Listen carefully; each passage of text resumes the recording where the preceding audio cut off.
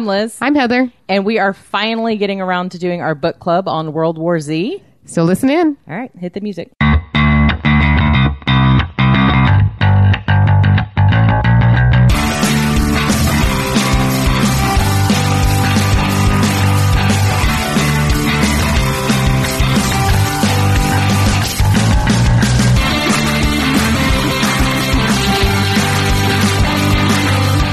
Finally time for the podcast about book club that we've been pimping for 3 months? Yeah, I know. We've been so backed up for the last couple of months, getting ready for, up to, going to Comicpalooza. And all the rest of the Texas cons too. Right. Well, you went to those. I listened. But yeah, so we're finally getting around to this book club that we've been talking about forever, which is World War Z by Max Brooks. So you'll have to forgive us though, because that means that we listened or read the book some time ago. I've listened to it twice this year, or at least maybe like a time and a 1 3/4. Like Paul and I were listening to it on our last road trip. Yeah. Which was back in April. So yeah, that's when I listened to it on our road trip, and it was in April too. Yeah. So that's about where I'm at. I feel like I understand the gist of it. Mm-hmm. So hopefully, but if I forget key names, phrases, and what they call zombies, G's, zombies, Zach, Z, you name it. They have like 400,000 different names for it. So I'll probably just call them zombies. Yeah, I'm going to go with zombies as well. Because you start listening to this book and then it's like, oh, well, when Zach popped his head up, we're like, what the fuck are you talking? Oh, like, I know. Like they never really, a lot of them, they didn't explain what they called it and why. No. And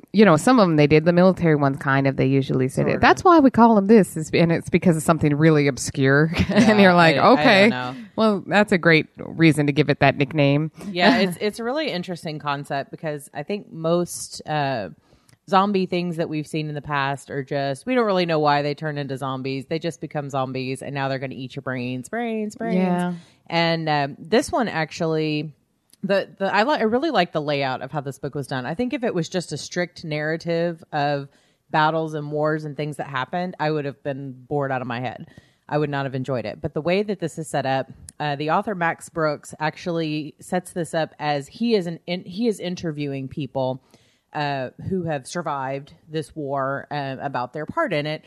And he is actually an agent for the United Nations Post-War Commission who's going around and collecting these stories, I think as a tool to use going forward on how not to do things again. Yeah. In a lot of cases. One of the things that I noticed about that particular part of the book was, first of all, he's a contractor for the government, and the government says, well, you can use this data any way you want. And that's bullshit. Right. They never would have let him publish this book. No. So that was the big of the zombie books. Right. That was the biggest stretch of the imagination was that the government was like, oh, sure take this data this data that you gathered while doing and just spread it to the world. And just give it out there and make sure to let them know that where you got the data and who you worked for the whole time. Right. Like I found that more far-fetched than anything else in the book. Suspension of disbelief there, I believe. Well, but this also brings up a point. Did you ever watch the movie? No, I didn't. I didn't either. Opperman watched it and he basically came back really irritated and angry and said it was not the same book. It was basically the only thing they got right was that the zombies move fast. Yeah. Like that was it.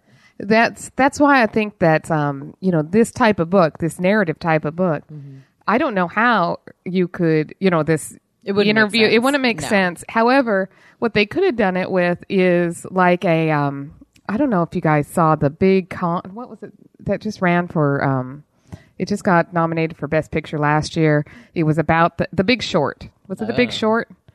Something. I don't know. Y'all are the movie people. Yeah, it was about the financial crisis. And so it was like a mockumentary style. Mm-hmm. So they would ask people certain questions and like Ryan Gosling would turn to the camera and say something. Right.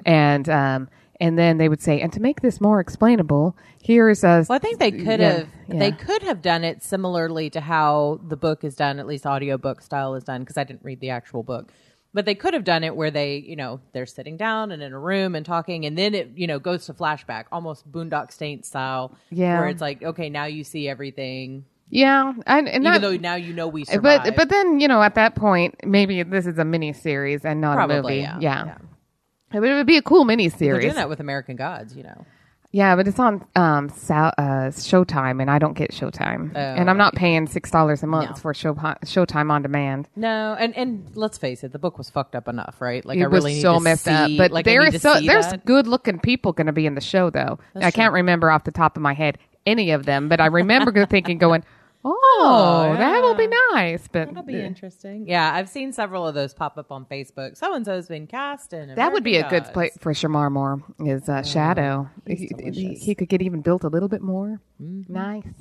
All right. But can we merge him with Lenny Kravitz to make the full on Voss kind of? Yeah. I don't know. See, if you don't nice. know what we're talking about, that means you have not been listening to our book club. So bitches, get listening. That's all I gotta say. So. Okay, so like I'm saying, unlike other zombie things that we've seen in the past, whether it be books or movies or whatever, this particular outbreak has been caused by a virus of some sort, sort of virus, and it's solanum, something like that. I don't remember. Solanum. I don't know. It's audiobook, so it's hard to really go with. But basically, they've traced back patient 0. So the first person who was infected by this was actually a boy in China.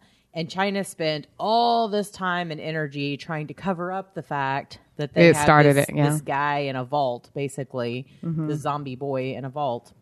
This was the most interesting part to me, was the initial spread of that, where they found that this boy, and they never really explained why they or where he got it. Well, they did say that he went diving with his father, and it was illegal because it was salvaging goods that I guess China government owns, and so they went diving to try and get some treasure from a buried ship or something. Right, as you do. And apparently there was a zombie down there that bit somebody or something. I don't know. Yeah, I kind of.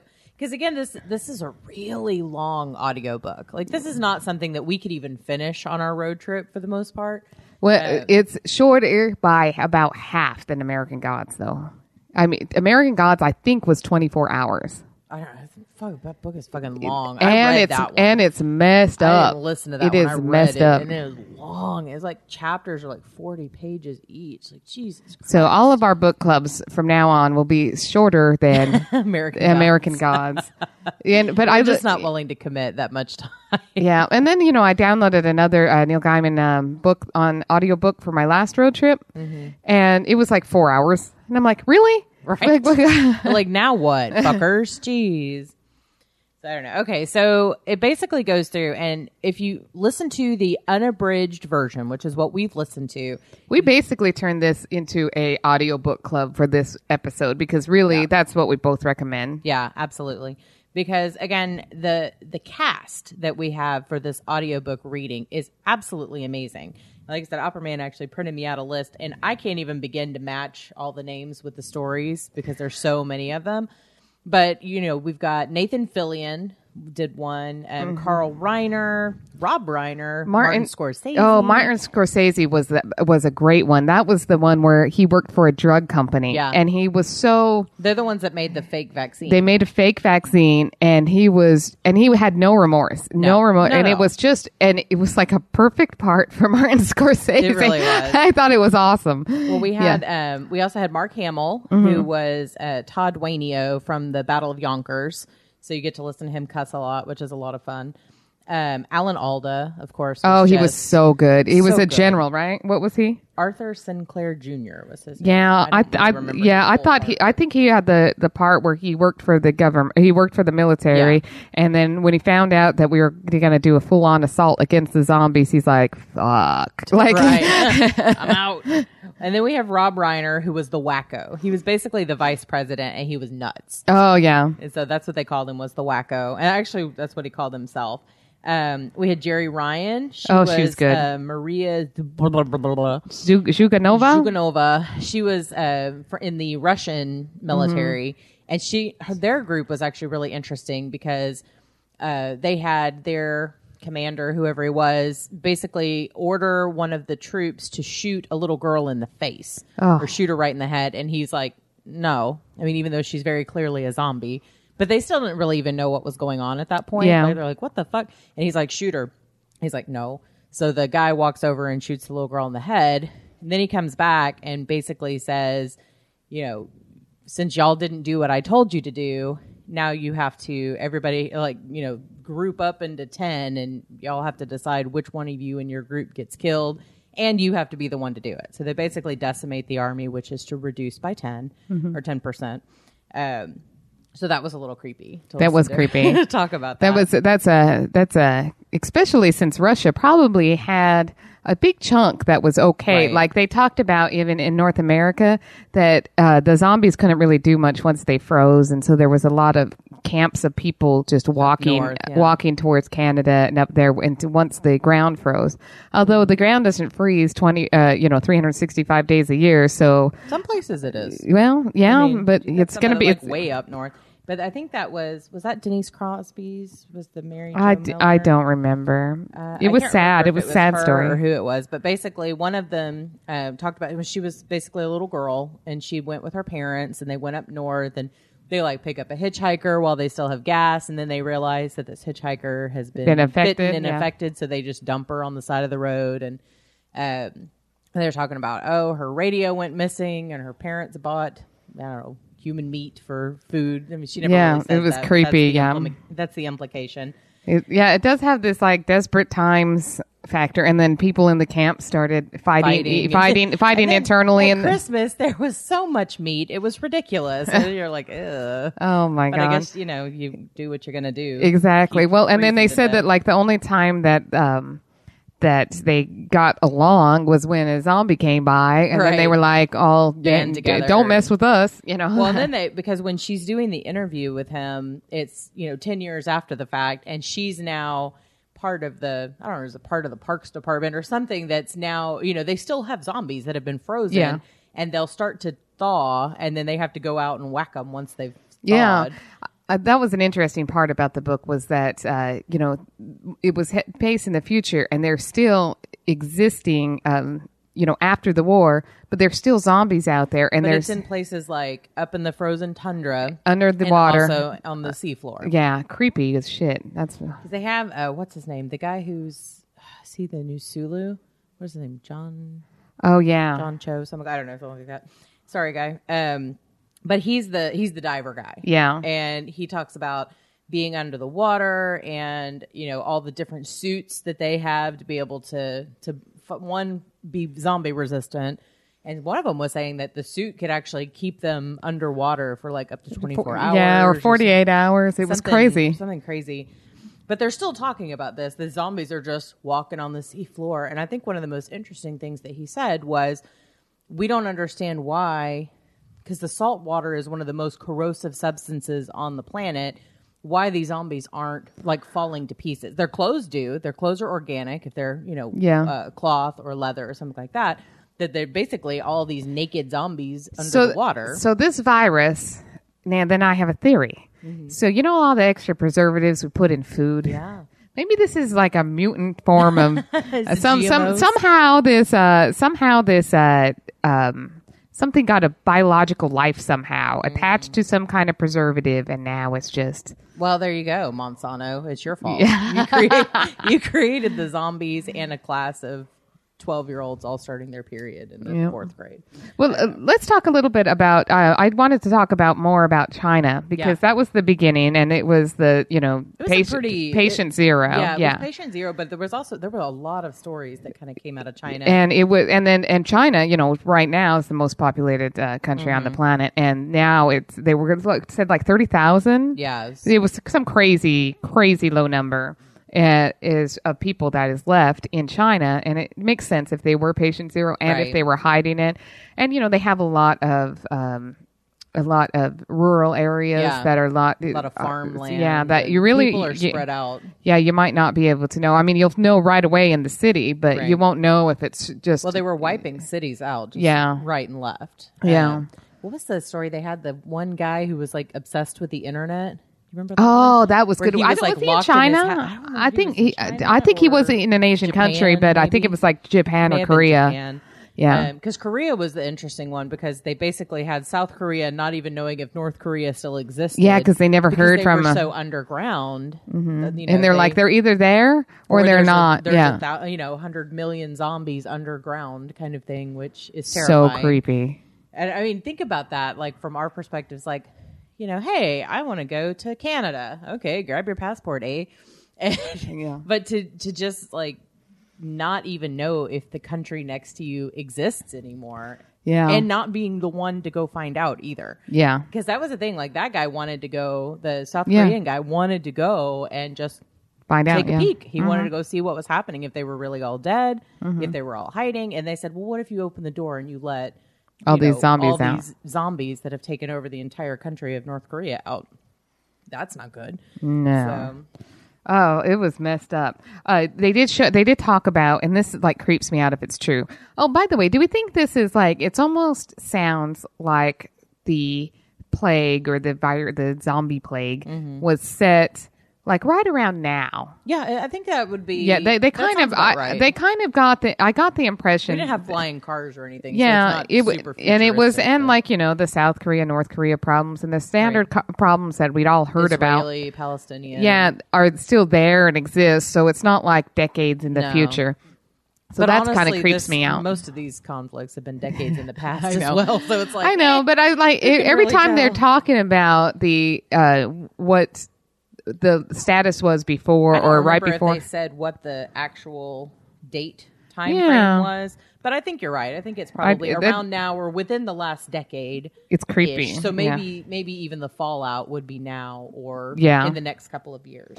Well, I did like, so they talked about when it spread from China, they talked, and it was creeping me out, this bootleg organs that they were getting from China. So first of all, just the concept of the fact that there's these black, now, we've heard of black market organs, but like honestly, and China kept them real hush hush, but it's like, are you killing these people to get their organs to sell them? The world. Well, I don't think it was to infect the world because I don't think they realized it. But I mean, just to sell them. It's like I've been watching Supernatural. So I watched an episode of Supernatural the other day where they have all these organs are going missing, but it turns out it's like this one guy who's kind of learned how to. It's almost a death becomes her kind of situation where he can live forever, but the shit still wears out over time. So you have to replace the heart and you got to replace an ear. And, well, you wouldn't think you'd notice a pattern then because you'd only have to replace it once a lifetime. You would. Well, no, because I think they still have to. I guess I don't know. Maybe if you steal a heart and it's got heart disease, you got to get another one before it goes out. So maybe. It's kind of like cloning. Cloning doesn't extend a life. It just kind of gives you what you had. Yeah. I did like the beginning of this book where people did not know what was going on. Yeah. And when, obviously hindsight's 50-50 and so, or it's 2020? 2020, yeah. Yeah, 50-50, 2020, whatever. They're both the worst vision well, no, ever. they're the same. Something 50 feet away looks the same as 50 feet away. I mean, it's the same. We just wouldn't measure it that way because that doesn't make any goddamn sense. Make any sense. So well, on that same subject, why don't they say 10 and 10? I don't know. I don't know. I don't know why 20 feet is the measure of anything, but yeah. I'm like 2,200. I'm 2,100, yeah. So I gotta say, your glasses today are totally distracting me. You've always got different glasses. I do. These look like they've got little stained glass windows on the corners. Yeah, they just have a different shade on the corners. I just keep staring at them. Yeah, so don't think I'm like totally checking you out. I'm just totally mesmerized by your glasses today. Yeah, I like these glasses. They're cool. Okay, how much did you love Henry Rollins as the bodyguard guy? I love Henry Rollins in any spoken word he does. I mean, he just sounds so soothing, but masculine at the same time. Buff. He just he sounds buff. He sounds like, and the thing is, you know what he looks like, so you can totally picture him saying it. Yeah. It's just like, and I know he's old now, but still, he's not that old. Yeah, I don't think he's that old. He's like not that old, but years older than we are tops. Yeah, but man, 20 years ago, he's still hot. Yeah, I'm gonna throw it out there, but I have to say that I probably laughed more in his section than any other, even though none of it was really funny. Mm-hmm. But when he's first talking about, he's been hired as the personal bodyguard in this compound, right? Yeah. So they've got this big shot guy who's bringing all these important people and by the way, socialites. I totally pictured Attack on Titan. Oh, you haven't seen Attack on Titan. Attack on Titan, it just felt like this compound. Well, the only thing I can see in my head is Paris Hilton with a chihuahua in her purse, because that's pretty much what they're talking about. It's like the bitch socialite girl with a dumb dog in her purse. And this is the one where they couldn't get the food in, right? Well, I think everyone, because they posted it on TV, like reality TV, look at us living in this compound, all the people, not even just zombies, but the actual people started coming because they knew that this place had all these supplies and they could stay safe there. So I think it was more people that actually came in and attacked them than it was the zombies. But I think the funniest moment for that is when Henry Rollins, or T-Sean Collins is his name, when he decides, he's like, fuck this, I am bugging out. Like, I don't need to be here for this rich bullshit, and all these people are dead anyway. Is that, I guess the socialite girl has fallen, and he and the dog meet up, like, at the back door and just give each other this look, like, I'm fucking out of here, dude. And they'd both just go their separate ways. That just totally cracked me up. That's so funny. Yeah, like, I could totally see Paris Hilton's dog just being like, "Fuck you, bitch, I'm out of here." That part was during the Great Panic section of the book, right? Yes. And the Great Panic felt so accurate to what scary. Is to what it is. And then at that point, the government was clearly covering it up, and then you can't cover it up anymore, right? And they seriously screwed the pooch, and that's where like China had a submarine that went rogue and left. We're out of here. We're just gonna pack up our family. We're gonna learn how to grow food hydroponically, and they just booked. And they had nuclear power, so they were able to do a lot of good. And it was actually really interesting because they went and they found that island of basically people who, like rafts and stuff strapped together, rafts, and yachts, just everybody went to this island, and then they basically lived like a cooperative lifestyle. Like, well, we have, we are nuclear, so we have power, so we provided electricity, and people got air conditioning and all this other stuff, and so we got from them plants and soil and babysitting and education and different things that they needed because they had children on board, families. Yeah. That was probably my favorite story of the whole thing. And then when the rest of the Chinese Navy came. Yeah, they came because they talked about the whole time that they were scared because this was, it's a very collectivist culture, and so you don't just take and you're a military, you don't just steal from the country. They kept saying, we weren't traitors. Yeah. We were loyal. We just didn't know if it still existed. Yeah. And we didn't want to go back to find out and be attacked by zombies because even being out in the middle of the ocean, they were still having these zombies. Anytime somebody would drop anchor, would just swarm up on these ships and take over them. And you would have because they kept saying, we need more supplies. Can't we just go on one of these ships? No. Yeah. Because they could be full of zombies. Yeah. We don't know what's on there. Yeah, they talked about they could hear it. Yeah, they could hear it. Oh, it was really creepy. They could hear the zombies swarming around the thing, and then the periscope. They stabbed one with the periscope. Yeah. It was just a real disturbing, disturbing image. But I really like this story the best because I think it really encapsulated the whole aura of the book. That people did what they needed to do to survive, right? And then the government. Then there was an uprising in the Chinese government, and there was like a little mini civil war because the government was so bad. Well, because it was the bad government that came after them. Yeah. But this guy who was the captain of the ship thought there were only like 2 other nuclear submarines other than his, and one of which was captained by his son. Yeah. And so they had to blow this ship up to keep themselves and this whole island full of people safe. Well, they accidentally, it was a different ship. It was the ship of the native Chinese, not the native government, right, that they had stolen from, essentially. Mm-hmm. That ship came and blew up another ship, accidentally trying to get the submarine, and so they killed a whole chunk, and that's when they ran away from the whole cooperative. And then when they found another submarine, the submarine called and said, "We're not trying to kill you." And then that was when they went back. They went up north or wherever. They were basically rendezvoused by another Chinese submarine because the guy went into hiding, like the captain guy, basically in seclusion because he just had resigned himself to the fact that because they didn't know the ship that he blew up must have been the one that his son was captaining. Yeah. And so that just, he was so distraught. Oh, that was it was so sad because it was sad. And the guy who was telling the story is like, I kept going to check on him. And his hair turned completely white. Yeah. Yes, it was. But then they go and they end up He's having the Jean Valjean of Chinese submarine captains. You see the look on producer Craig's face right now.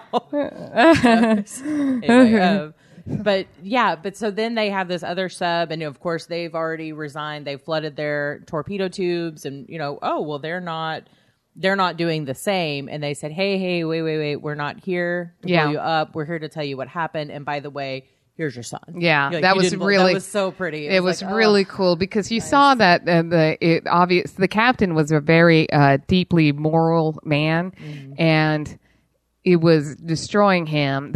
All he was doing was just trying to save the families of the other people on the ship because he assumed his son was dead long ago. Right. And then when he blew up the submarine, he thought, oh my God, it would have been my son. And so he thought, all right, well, if he wasn't dead before, I just killed him. Yeah. And so it was a beautiful. That would break your heart. But this whole thing really kind of scares the crap out of you, though, because you're thinking, where would you go? Nowhere. Like, what would you do? There's nowhere to go. And this kind of kept saying, there's nowhere to run and hide. Like everywhere you think, oh, we'll just go here because how could they possibly get to this island in the middle of nowhere? Well, they just fucking walk. It just take them a little while. Yeah.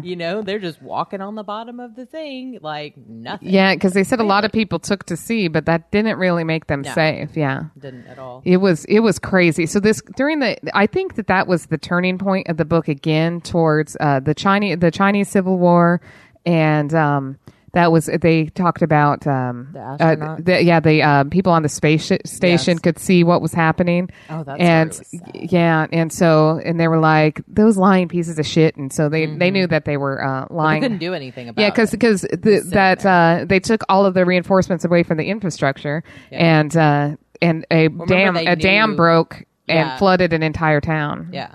Well, they even knew, like the guys on the space station were like, we have supplies for this amount of time. Yeah. And all of these people left, but somebody had to stay behind, and this guy stays behind.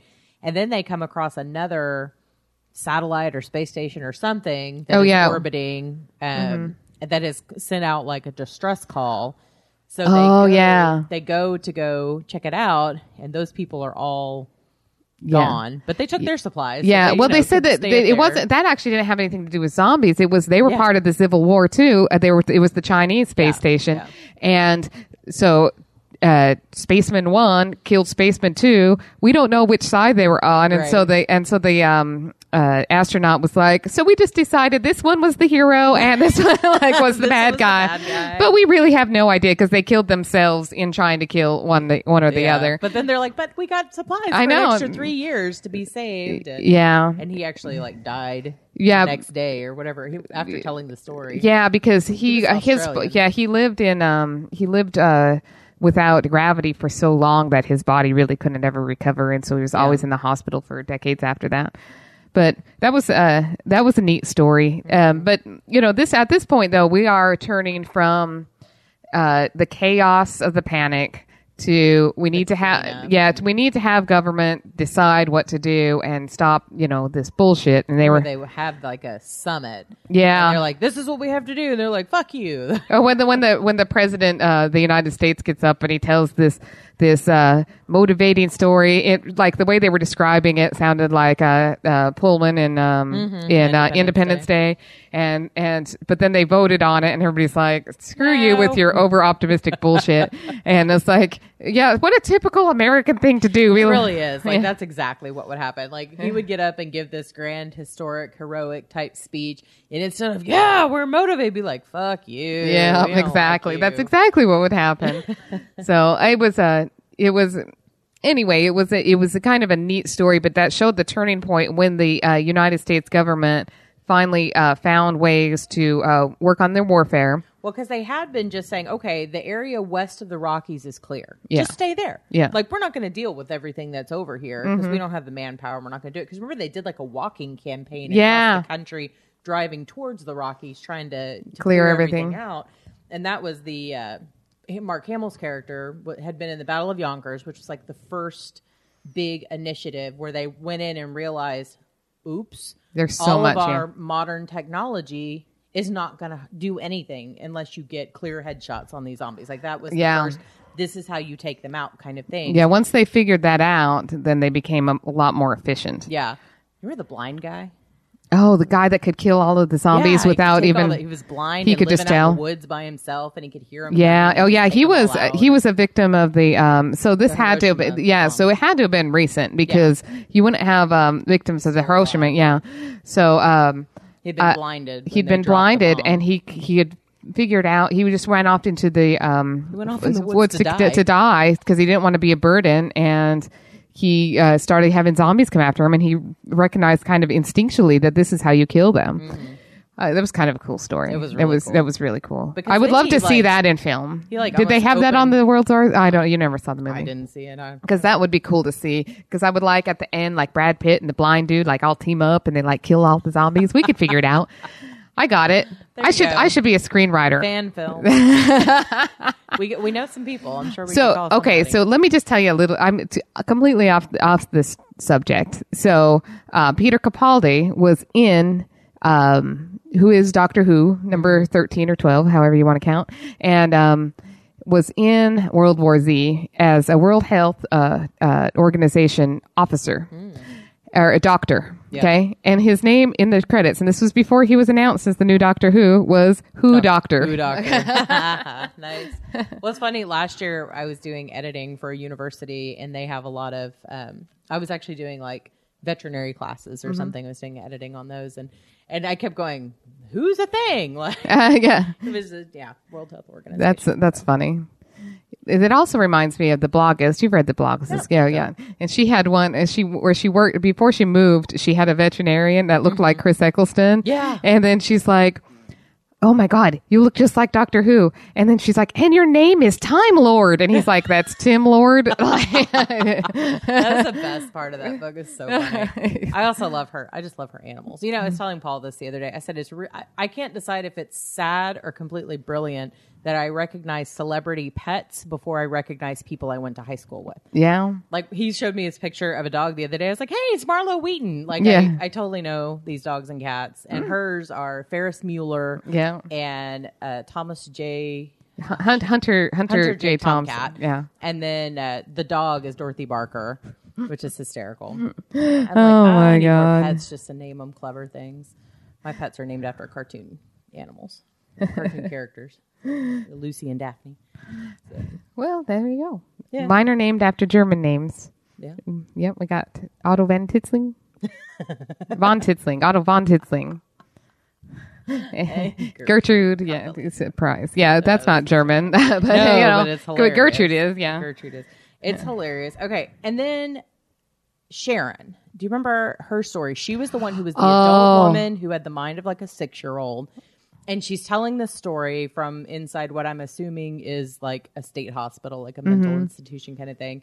And she's telling the story of when she was a little girl and the zombies came and attacked. And I think they were holed up in like a church or I don't know, something.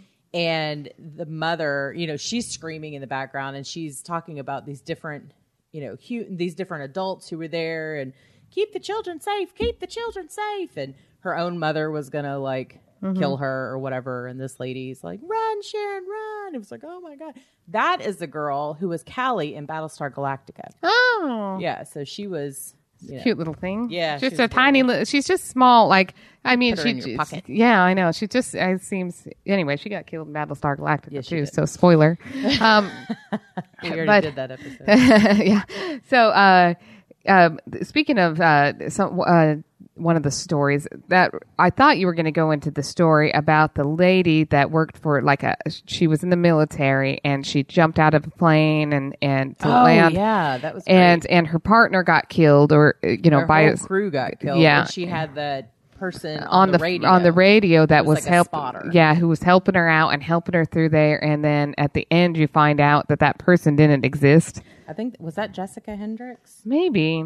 It was really cool story. Like, so you still don't know, like that. You still don't know at the end of the thing if like she was crazy or if this lady really exists. Because they kept saying there's nobody. But she could have existed and become a zombie, and you don't know. Or it was during a transition where she was becoming a zombie. But they did say she knew things that nobody else would know. Right. So yeah, it could have been just her own. And that's crazy, self-conscious talking to her. But for whatever reason, she got out. Yeah. You know? So but that was a crazy story. Oh yeah, she was walking on I-45, or no, she was walking on the way to Louisiana because I was driving it when I heard the story. Yeah, there you go. Yeah. Were you crossing Lake Big O? Because that's one of my favorites. Probably a Pontchartrain. I think. My dad's nickname is Big O. His name's Otis. Okay. So every time we cross this, and it's the long one. Yeah, that is long, mm-hmm. like 20 miles of bridge. And it's it's less like a lake and more like a swamp. Yeah, that one. Yeah, it's Louisiana. It's all swamp. Mm-hmm. Just like Houston, also swamp. Mm-hmm. So there was just so many awesome. And then they come back around on some of these. Like they went back to Henry Rollins. They went back to Mark Hamill. Yeah. They went back to Jerry Ryan. Mm-hmm. And at the end, Jerry Ryan, who was, one of the Russians who had to decimate their group or whatever, she was now in this like repopulation program or something where she was just basically having babies. Yeah, right. Uterus. Like she was just popping out babies that she sounds would never like the worst job ever. Doesn't it sound like Cold War Russia though? Like it does. It does. Like exactly what would have been happening there. Yeah, you're just here to repopulate the species, kind of thing. So I wonder that speaking of that, there was a lot of very known cultural comments made based on it, and just the type of they went from different countries and different people from different countries all over the place, and they had a lot of things had cultural references, and I wonder if there was any kind of fallout from the. I don't know. I was reading in Wikipedia, which is a perfect source for all things research, totally legitimate, but it was basically. A lot of people have criticized this work as Max Brooks talking out against government and talking out against all of the stuff that is happening. Government hiding bullshit is really a bullshit comment, and I kind of agree with him, right. So, so I think that this is a very interesting way to put it in a fictional sense, but still be able to get your message across. But I think it's kind of true. Is if the government keeps trying to hide major things, I don't know if they currently are major things. Of course they are. It's gonna fester, and then so the Great Panic will be much worse. But you still have to think about if you're in government, if you're in charge of a large group of people, and the end is nigh, and you have no way to stop it. Are you going to tell people and freak them out and panic them? So it is a hard decision. But it's like you want to give people enough knowledge to protect themselves and do what they can. That's the thing is, I'm sure you also somebody don't want people just murdering their neighbors just because they sneeze. You know what I'm saying? Like, I think we so far have not had a lot of these kind of pandemic airborne. I'd be interested to see if anybody had a natural immunity to the zombie. I don't know. Well, if they did, they didn't. They didn't indicate. They weren't in this book. But part 2, let's write that. So, come on, Max Brooks, so now they had it was the that's the thing is they knew how to kill these zombies because the zombie survival guide handbook or whatever had come out before this book, before this in the timeline. And even, I don't know if it was Rollins or one of the military, maybe it was the military guys talked about, it just felt so like we had the handbook, right? They referenced it.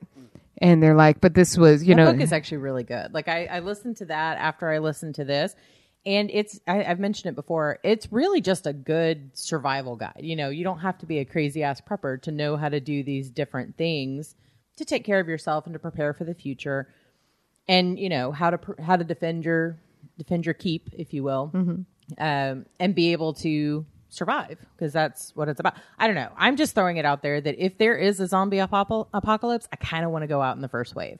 I don't want to be living but off, you'll be a zombie, right? Like when you go out in the first wave, you're a zombie. Yeah. What will I care? I will be a zombie and I won't have any fucks left to give. I don't want to be in a tree eating poop. Like that is just not. That is not. I don't know if that's a strong survival technique. Is that in the handbook? I don't know. Maybe, but this is just what I'm saying. Like I just don't know that my will to survive is that strong. Yeah, I agree. Like Tommy Knockers, the book, movie, and everything. I was just like, just join them. That's how I was with the Langoliers. I'm like, just fucking eat me and move on to tomorrow. Like I can't deal with this. So. Yeah, I agree. I don't really have a. There are a lot of people with really strong survival sense, and they would be out in the tree and eating squirrels and all this. Yeah, crap. I know. Like, I don't have any Bear Grylls in me. I mean, I've got, but I would like some anyway. Anyway, that's a totally different type of survival right there. No, throw it out there. I think I would just lock the doors, and when it happened, it happened. You know, I'd hope I had enough booze to handle me until it did. Yeah. So I think about that though when we see these different disasters. Like I remember watching 9/11 and all of that on TV and seeing people like leaping to their deaths from these buildings. I know. And you have to think about. Holy fuck! Like, how do you make that decision? What is the decision making process there? Is there any, or I think it's pain. I think it was limbing us out a window. Yeah, it's just pain and fire, and there's no other way out, and it's just like that was one of those things that I just like. I remember the Challenger explosion when I was in the fourth grade. Like I remember all of these different things, and I'm just going, how? Yeah, how? Again, not a survivalist. I'm like, I would be out the window. I really think I would. Yeah. Be gone. Be like, Poor. They'd be like, but the guys they're here. They're rescuing us. And I'm like, I'm done. I can't. Like, I don't know. It's terrible. But books like this are just. This is not like a read for enjoyment book. Like this is. I don't know. It was. Had to push. I when I listened to it, I kind of enjoyed it because everything, it's all segmented up, and so you could just listen to stories, and I like recognizing the voices of actors that I really like and listening to them. Like Jerry Ryan, you wouldn't know it was her because she puts on a pretty good Russian accent for this. You wouldn't know it was her, but I like her, and I really like the story and things like that. So some of them. They're really good, but this is not like, oh, hey, I'm having a great day. I'm going to go sit down and listen to World War Z. Yeah, you're right. But it's kind of a like I was the first time I've listened to it twice since January, just because we listened to it the first time. But I was working while I was doing it, so I wasn't necessarily capturing all of it. So we went back and kind of listened to it again, most of it. And we haven't even talked about the dogs. We both talked about that. Oh my God, that's our favorite story of Darnell Hackworth. Yeah. Who was basically now running a senior center for these dogs. Canine dogs. Yeah, they talk that dogs would instinctually could tell if somebody was infected, even if the person had no symptoms. Right. And so, like in Israel, they would walk past cages of dogs. Yep. And they had to keep the dogs in the cages because they would bite the zombies, and if they bite the zombies, they got infected. No, they didn't, because the dogs weren't the zombie poison. It was poison. It was poison to them. me. If the dogs bit the zombies, it would kill them. Yeah, it didn't turn infect them. No, yeah, you're right. We didn't have any zombie dogs, but they would die. But these dogs knew not to bite. Like they would rip them apart, or they would do different things to take them out. Yeah. Because they actually used to send these dogs on missions that were too dangerous for humans. I remember it was really interesting because they sent one dog in on a kamikaze mission. Basically, they strapped the bomb to the dog's back and sent it in. And that's when this guy was like, "Fuck no! Like we're not." And then he didn't care about dogs. Well, he hated dogs. Yeah, this is one that was so interesting because he's telling all this story. And you can almost hear it, like he's sitting on a bench and he's petting this tiny little old dachshund who's really old and like crippled up. Yeah, and this was common, and so he's got this really nice, soothing. He's just real good voice there. Yeah, but he's telling the story, and he goes, you know what? And before this man, I hated dogs. Yeah. Like, I was the guy, when I come to your house, I'm not going to pet your dog. I'm not going to talk to your dog. I'm not going to tolerate your dog. And he's petting a little dachshund. He's loving on these dogs. Yeah. The greatest he loves thing. this. And because basically when he made it out, or he was trying to get out, remember there was a pet store across the street from his house that the owners had just like left all these puppies in there to kind of starve to death. The zombies were trying to get in to eat the puppies, but they never could get in. And he would just hear the dogs kind of die off one after one. And then when he was out trying to survive, he came across these two guys who had bashed a dog in the head, and I guess we're planning on eating it. I think that was the gist of things. And he like beat these two guys almost to death. And, you know, they pull him off and they're like, he's fucking crazy. And they're like, just don't hurt the dog. Just don't hurt the dog. And you're kind of like, oh, maybe that dog is the one he's petting. No. Yeah, it's like no happy ending for that dog. No. Like they bashed its brains in and it didn't live. But they were, and like, somehow they were military because they said, oh, I've got a job for you if you like that dog. So in charge of these canine dogs. Yeah. And then, so they all had canine partners. And he talked about, there was one when, she tried to save her dog and they considered the dogs expendable. Yeah. And so then they reprimanded her and they killed themselves. They had the highest suicide rate. Yeah. When their dogs had died or had gotten killed. Yeah. That they had the highest suicide rate in all of the military. Yeah. And they, after that, they did actually change the rules so that if you tried to save your dog, you would not be reprimanded. Right. You were on your own. Yeah. And they were considered like partners and then they got full burial. Benefits. Yeah. It was really interesting. It was a really good segment. I liked it. I was liked unexpected. It. And that was like you were saying, it was only in the unabridged. Yeah. So a lot of people missed that story and it was really good. Mm-hmm. So if you're going to listen to it, definitely go for unabridged audio. We recommend. All right. So I do have I did come up with another in context quote. Oh yes. Yes, I found I went around on the internet and tried to find an in context quote, but I keep it anonymous so that we don't get sued. I don't know. Right. They put it on the internet. It's on the internet. Yeah. Fuck you trolls. So it said a bunch of people eat other people's eyeballs, intestines in public, but we didn't even notice until it's too late. That's true. It's very true. It's like something's wrong with Bob. And then the government comes in and it was like, oh, don't worry about it. It's nothing. Someone was hungry. They had bath salts. It's bath salts. It's the purple stuff. It's purple haze. Don't mess with it. Don't worry about it. Don't do drugs, man. Don't do drugs. You will eat your neighbor. Yeah. Again, just take me out in the first round. I really don't want to fight on that. So yeah. So I don't know. This is a really interesting book. It was one that I have heard parts of before. Paul had played it one time. We were coming back home from a hill country trip, and I was so sick. Like we were going from my in-laws' house directly to a hospital, like that sick. And so he's listening to this the whole time. And I'm just like, turn it off. Because I already felt like a fucking zombie. Like the last thing I want to hear about is other zombies. But I'm glad that I went through and I gave it another chance. This really isn't the kind of book that I would normally pick up and read. But I'm not a zombie fan. No, I'm not in general. Watch Walking Dead. Now the zombie movie that I enjoyed that was and I'll use this is my recommendation is Shaun of the Dead. Now, of course, everybody's seen Shaun of the Dead, so it's not much of a recommendation, but it's awesome, and Simon Pegg is awesome. I honestly hadn't seen it until about a year or two ago, maybe. Yeah, I didn't watch it till later too, and mostly because I wanted to watch the third one that come out, like The End of the World or something like that. I can't remember. And I don't normally like those Simon Pegg movies. I like Simon Pegg. Oh, I love Simon Pegg. I particularly like those movies, but Shaun of the Dead was entertaining. So good. And these zombies were definitely not Shaun of the Dead zombies. And when we were in Louisiana somewhere, they had shirts and they were saying "Prawn of the Dead." Nice. I don't know why. It cracked me up. I like a good punny shirt. Yeah. Fan. So. Yeah. And it was only a British dude that I knew that bought it. And I was wondering if it's like, did this fall on deaf ears to all the other, Louisiana guys? They're still getting their Shoot 'em swamp people shirts. I have no idea what those When we went through Louisiana the last time, every store we went to, it was like Gator Liz, and they were all swamp people references. I've never seen swamp people, but I do know that the guy... I fucking love swamp people. When I'm driving... That's my recommendation. Watch Swamp People. I can live without it. It's so good. Well, I was driving the last season sucked. Yeah. This was supposed to be, I think this was the last season, and it was not that great. But the first 6 seasons, totally great. Awesome.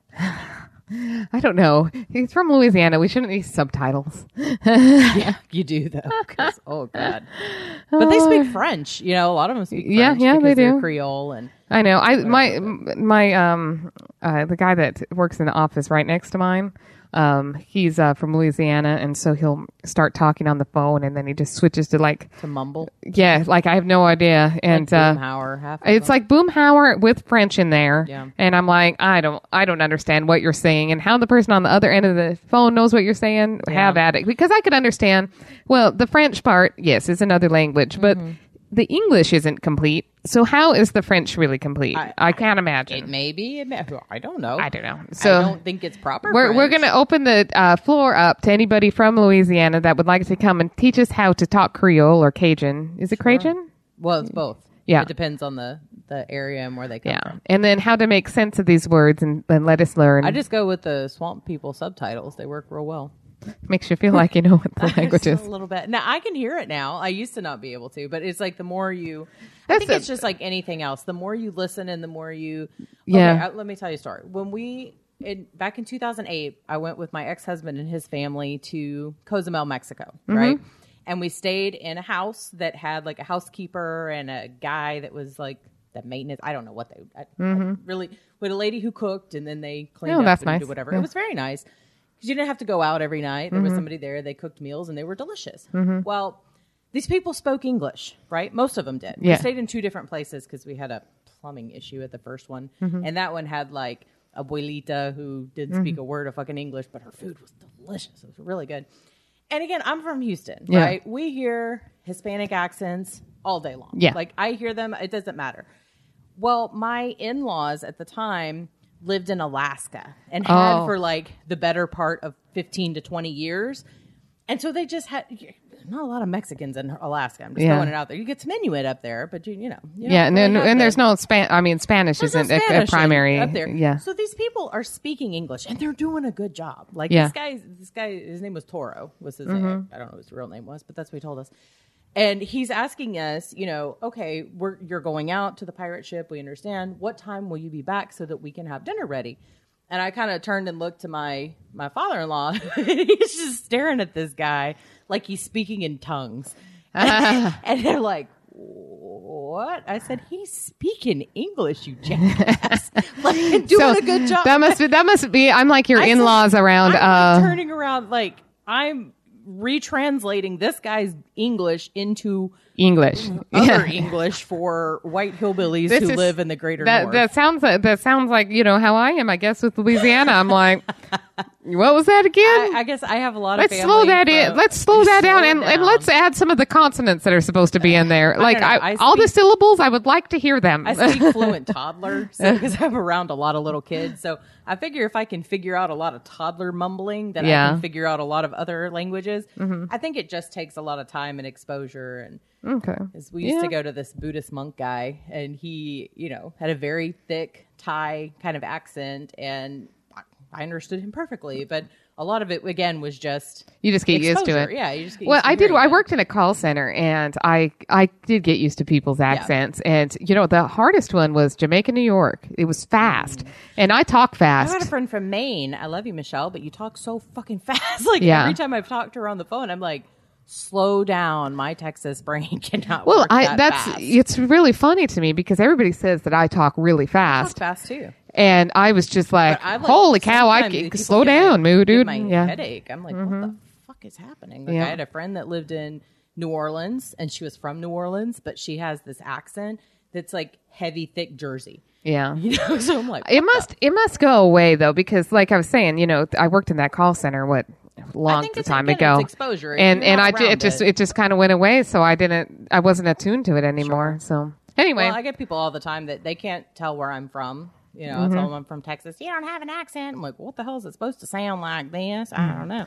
But I find I can pick out a Texas accent, mostly on men though. But there are multiple areas in Texas, and it's so widespread as being this huge state that I can tell definitely in East Texas, from like a valley, from Amarillo. Like you can just tell people are from different parts of the state. I just think I have non-affect on. If you ever run across a linguistics professor, they can tell you like where you were born, where you lived most of your adult life, and where you live now. Like it's crazy creepy. I always love those quizzes on Facebook. They're like, "Where are you from?" I know. Based on this, and mine always says Ohio. I'm like, nope. You use the word feeder Instead of access road or whatever, they tell you frontage. You're from Houston. Yeah. That's it. It's not even from like in Texas or Dallas. It's Houston, because apparently we have the market on using the term feeder. Yeah. And that's all I've ever known. You know what's funny is my sister, we were this was back when you had to like just print out your MapQuest directions. Yeah. Oh, yeah. And so we printed out some MapQuest directions to get us from one place to another in Florida when we were on vacation. And she's like, okay, now we take a left turn at Esplanade. And I said, I remember story. And I said, I think that's called an Esplanade. Yeah. And she's like, oh, like she thought it was the road. And so, so the rest of the trip we kept going. Yeah, we kept calling like Escalades. That's all right. We do that with when we're talking about, because my niece Olivia, the 8-month-old, is now not just crawling, but like mega crawling. She Superman dived out the top of her crib and landed on the floor, kind of thing. Like she's like, I'm out of here. Maddie never did any of that as a baby. Thank God she's not a fish. Oh my God. Well, that's what because now we're like, she is scupping from Finding Nemo. Yeah. But I had her yesterday, and while my sister took Maddie to see Finding Dory, I had the baby, because you don't take a baby to the movies because they cry. Well, she is a mess. So she's crawling all over the place and trying to escape everywhere she can. And then she's crawling on this blanket, and my sister's got this like fort barrier set up around her living room to hopefully keep her contained. And she's on this blanket, and the blanket slips on the hardwood floors, and the baby falls like face first onto this rail from this thing right on her eyebrow. Oh no. And then she proceeds to fling herself on the floor, kicking her arms and legs and just screaming because this thing came out and punched her. Oh. Oh, babies. Man. Babies. So I think, do you have any other your recommendation was Shaun of the Dead? Yeah, but everybody's seen it, so I recommend you watch it again. Yeah.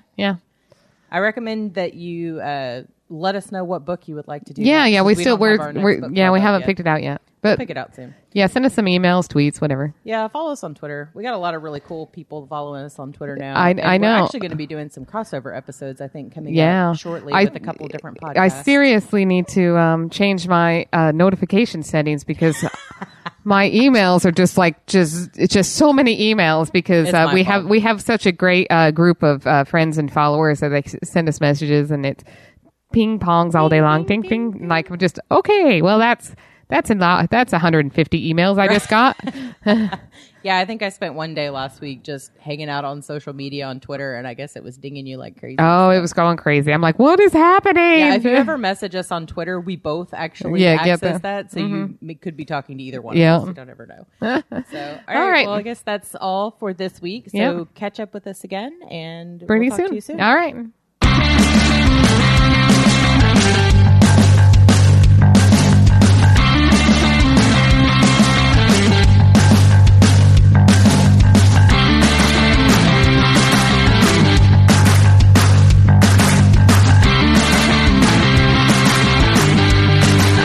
Music provided by www.bensound.com, and please email feedback to contact us at nerdybitches.com.